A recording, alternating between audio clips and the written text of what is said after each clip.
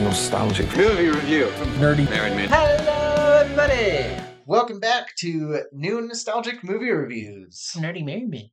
I'm David, And I'm Steven. and this week we are looking at Steven's wife's pick, which was Book of Life. yes, Sorry to interrupt. it's a 2014 film. It's rated PG. It's an hour and 35 minutes, like that Yes. sweet spot. Yes, indeed. Cast for this movie, we got Diego Luna, Zoe Saldana, Channing Tatum, Ron Perlman, Kate Del Castillo, Christina Applegate, Ice Cube, and Hector Elizondo. We also have a couple little fun ones like Danny Trejo and Gabriel Iglesias. Yes, I was going to point them out too if you didn't. Synopsis for this movie, we have Manolo, a young man who is torn between fulfilling the expectations of his family and following his heart, embarks on an adventure that spans three fantastic worlds. Spans three fantastic worlds where he must face his greatest fears.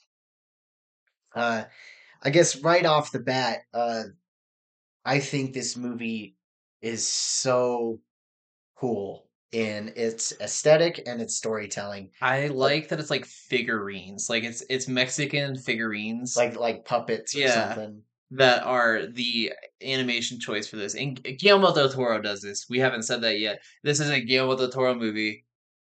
Like, great. Yeah. Yeah. The visuals are just so creative and charming, and Honestly, this movie came out, I'm pretty sure, the same year as Coco, which is this came out in 2014. Coco was 2017. Oh, okay. So a little bit between each other, but it was kind of funny that we had a few Day of the Dead movies come after each other. And of course, the different studios always fighting about that. But I love this story of Day of the Dead.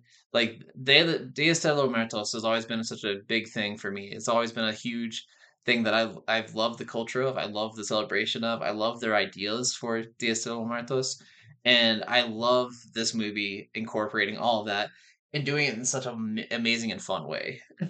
Oh yeah, it's again so creative, but I do love how each world has like its own visual and aesthetic. Like it's still like that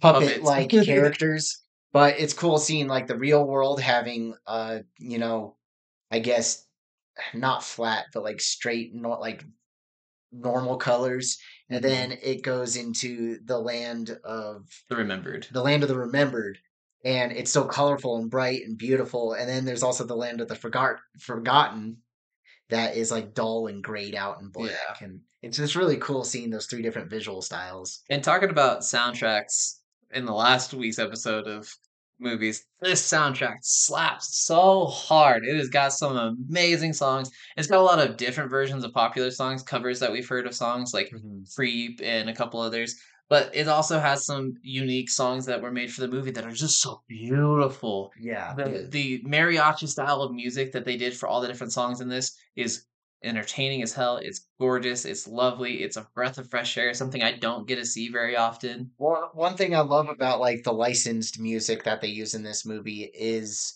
it doesn't necessarily feel out of place. Every song was chosen for a reason because it fits a character's story point throughout the movie. So I don't think it's one of those movies that uses licensed music as just background noise or to be entertaining. It's used with a purpose, and I think that's so important. Yeah, nothing feels forced, nothing feels out of place. It all feels like it's part of this thing. Yeah, well, like how you mentioned Creep, I think that the music works really well, even though like at first when that song started, it kind of pulled me out of it a little because I'm like, well, that's kind of weird. Why are they playing this song? But then when you really listen to it and think about the character development, it really works so well because he's talking about like he's not sure why he's there, what is he doing there, and he doesn't belong there. And he's talking about like his life in bullfighting and how he is a different person. He doesn't want to kill the bulls. So it's just really cool if you think about the music and how it fits into the different characters. And we talked about this with A Knight's Tale and having movies with jousting being something we don't see very often. Movies with bullfighting don't exist. There is very few movies out there with bullfighting in it. And having a movie that has a good portion of its plot dealing with bullfighting and the ways of bullfighting and the way it's a family kind of business kind of where they go into it as entertainers. And that's one of the things that I thought was hilarious with this is the dad like doesn't want him to be a music entertainer, but literally that's all bullfighting is. It's an entertainer, it's a dance, it's a performance, Well, it's a I think the movie does have a really interesting look at bullfighting because it is like a huge major issue in that culture. But it's kind of interesting how it looks at it as tradition versus what's right. And that's like, yeah. Manolo and his father kind of are on both sides of that. His father's more into tradition, even though it's killing, and he doesn't see it as an issue. Whereas Manolo is like, well, that's not right. We Hmm. shouldn't be doing that to these animals. But I think it's cool having a movie that kind of deals with that issue, but it's not in your face about it. And it does like it shows that it is a bad thing in the culture and in history, but I think it's done really tastefully. So Yeah. This movie also has a lot of, with the touching moments and the great moments and the lovely moments, it also has a lot of really comical moments. Like the beginning of the movie, there's a kid going, churros, come get your churros. And then a bird poops on them and he goes, frosted churros. It's like, oh, gross. But at the same time, it just makes you chuckle. It's funny. There's a lot of like comedy moments in here. And I think even Cheech Marin's in this movie too. That's another person we didn't bring up. And he's got a line in there where he's singing they're trying to do this like romantic song to get this girl's attention out her window, and he starts singing Bismarck, and they have a main character throw a flower pot and it lands on his head, and it's just so funny. Like, I do. I think one thing this movie really does well that a lot of other movies should learn from is the idea of the love triangle. Having the three characters involved, they're all actual characters. They're not like cardboard cutouts of like there's the clear person that's supposed to be the winner. I think the love triangle does it well to where it like you kind of have an idea of who's probably going to win, but it keeps you guessing. But also the movie is not idolizing one character over another. Like both Manolo and Joaquin have their issues, their flaws, but they also have some really good character growth. And I think this version of a love triangle is done beautifully as compared to like other movies with that. I can agree with that. One of the things I think I actually do not like the I like the way they handled the love triangle situation, but the one thing I don't like about the love triangle situation for this movie is it does that stupid trope of um kids being like 12 years old, being madly in love with two boys, madly in love with the same girl, and she gets sent away for 10 plus years, and the boys never moved on. The boys always wanted to have her back, and they both waited for her to come back, and they both, as soon as she got back, were like, she's mine! No, she's mine! And I'm like, you guys didn't think about any other person at all ever for that amount of time. You never knew if you were actually going to see her again, and it's just kind of one of those things where I'm like, I like what they did with it, and I think I totally agree with you. The way they handled it, and especially towards like the end of the movie, like from that point, I just don't like that split up in the middle, and then her coming back and them just being immediately in love. Like if one of them was already with somebody, but like, oh, I still love my Well, and past love, or think about these kids. They were in love with her before she left, and that's all they've had to think about throughout the years. So, of course, they're going to still be madly in love with her when she comes back. And some people do that, some don't. It's different per person, but I think it's just really well done in the fact that when she gets back and they're not instantly like, you're mine. yeah, They want to talk to her and get her to feel the same way about them that they do her. that's true. Yeah, um, like I said, I definitely agree. It's just one of those things that I also just pointed out.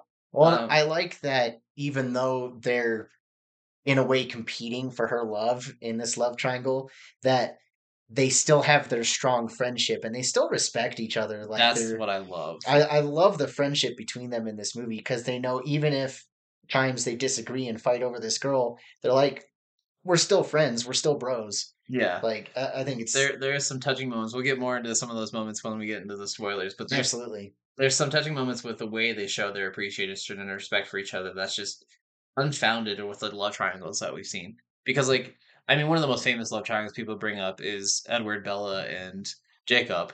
And that's just That's one of the unfortunate. worst representations of love triangles ever. And this is one of the best ones. Yeah, if you're gonna write a movie and have a love triangle in it, watch this movie for inspiration because it's gonna show you how to do it properly. Yeah. Don't watch Twilight for that because that is so toxic and it is horribly done. Yeah.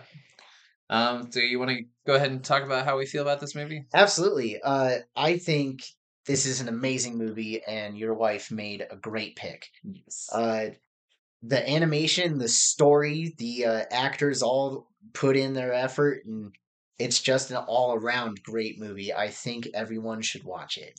Yeah, this movie, obviously for me and my wife, we have a lot of strong connections to. We love the love song that he sings to her, "I Love You Too Much." It is a song that we've kind of incorporated into our love life as a song for each other. And it's a culture that we both really love and represent, and we love Guillermo del Toro is one of our favorite directors of all time. And him doing an animated movie as spectacular as this, it's just phenomenal.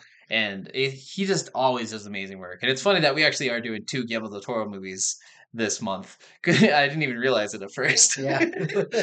But this movie is just, it's something that I watch all the time. Every time I watch it, I cry. Every time I watch it, I love how beautiful it is. I sing along to the songs. I get like enthralled with the action. I love every bit of this. I laugh at everything. It gets me every time. Yeah. So go check it out. Yes. Next week we are looking at a bad pick that I chose. The Netflix movie Death Note, based off of the anime. Yep. The movie's hot garbage, but we will get to that next week. And now we will move on to the spoilers of the Book of Life. Yes. So we're gonna go right into like downfalls and stuff, or Yeah, we could go into downfalls because I think I only have like one, maybe Okay. two. I guess the big thing that I had was why, towards the end, is La Muerte stuck in the land of the Forgotten Realm after she loses the bet, but Xibalba is able to travel around everywhere. Like at the beginning of the movie, yeah, it shows both of them just hanging out in any realm they want to.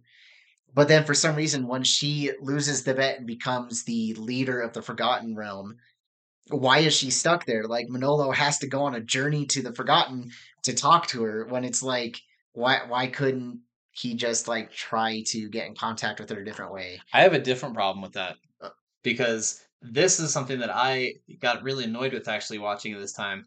The whole bet was that she bet that Manolo would marry Maria, Mm-hmm. and he bet that Joaquin would marry her. Mm-hmm. The bet shouldn't end until the actual marriage. He Right? cheats Yeah. and kills Manolo, but she still is not married to Joaquin. So the bet still has not been won, but she is now in the land of the Exactly. Forgotten. Well, it's even shown like as she's stuck in the land of the Forgotten, Sibalba sits there and goes like, I have a wedding to plan. And it's like, wait, so she shouldn't be there. You Yeah. haven't won the bet, truly. I'm like, I don't get it. Ugh, that's so frustrating. Yeah, that was something for me. I really noticed this time, and I was like, he didn't win the bet. What is going on? You can't. You cheat so much in this movie. You cheated with giving Joaquin the medal. You cheated with killing Manolo, and then you cheated by not abiding by the rules of the bet. I mean, he has shown like from the first time you see him that he's a cheater. I do hate the whole bad guys cheat cliche. I know it's a thing that almost has to happen, but it is kind of frustrating and annoying how much he cheats in this. I also thought it was funny that it has the trope of the star athlete not wanting to follow in his father's footsteps and wants to be a musician. Oh, see, I really loved that because it made Manolo's character more relatable. Oh yeah, it's so true, but it is just, and like I said, these aren't necessarily wrong things, but they're cliches that I point out, and because I've been pointing out cliches in a lot of our other movies, I'm still Yep, that's fair. The hero leaves the town right as the bandits attack. That's another cliche. Joaquin, when he first leaves the town because Maria doesn't say yes to the marriage, right as he leaves, the bandits are. Well, like, yeah, like the second he steps out of the room, it's like, oh hey, the bandits are here, so we're screwed. Yeah. Besides that, I mean, it has if there's a fight that's happening at a bell tower, the bell tower is going to be used to kill the last guy. It happens in so many movies. Yeah, it does happen quite a bit, but that's cool, Oh yeah, actually. it's a great fight, honestly. But that's just one of those things that I thought was hilarious. Well, I do love that scene how the characters like how Manolo is like, you know what, I've already been dead, and he's like, I don't care anymore about if I get to marry Maria. He realizes that the relationships, their friendship between all of them is so important and the safety of the town. It's Yeah. like seeing him push Joaquin out of the way and sacrifice himself was so cool. But I also love in that same scene the character development with Joaquin, how he's like, you know what, I don't need this invincibility brooch anymore.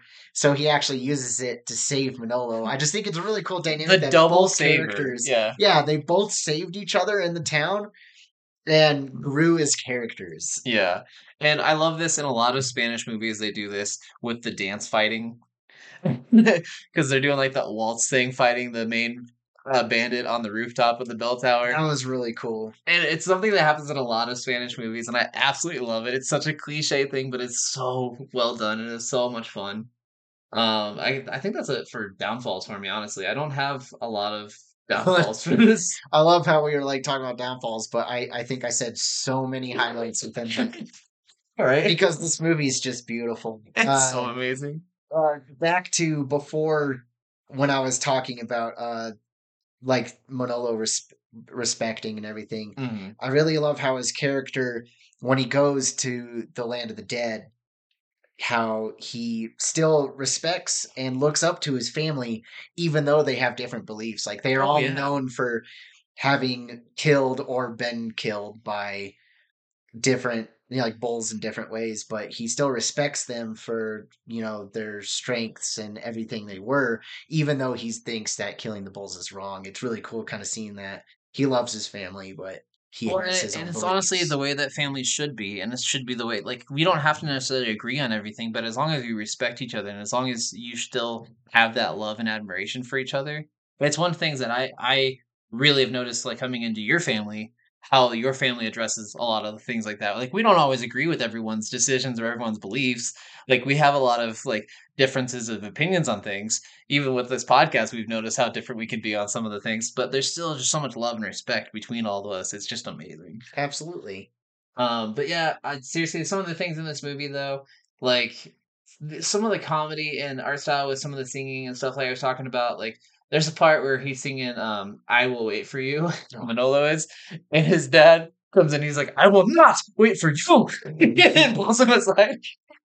I do love that. Like when that song first started, it didn't click for me that it was the "I Will Wait" by Mumford and Sons. Uh I was like, "Oh man, this is catchy. I feel like I've heard this before." huh. And then it clicked. Like, oh, this movie's so cool. I love that when the because this story is one of those things where it's a people characters telling the story of this story to a bunch of kids, and I love they always cut away to the kids every once in a while, like Princess Bride style of storytelling.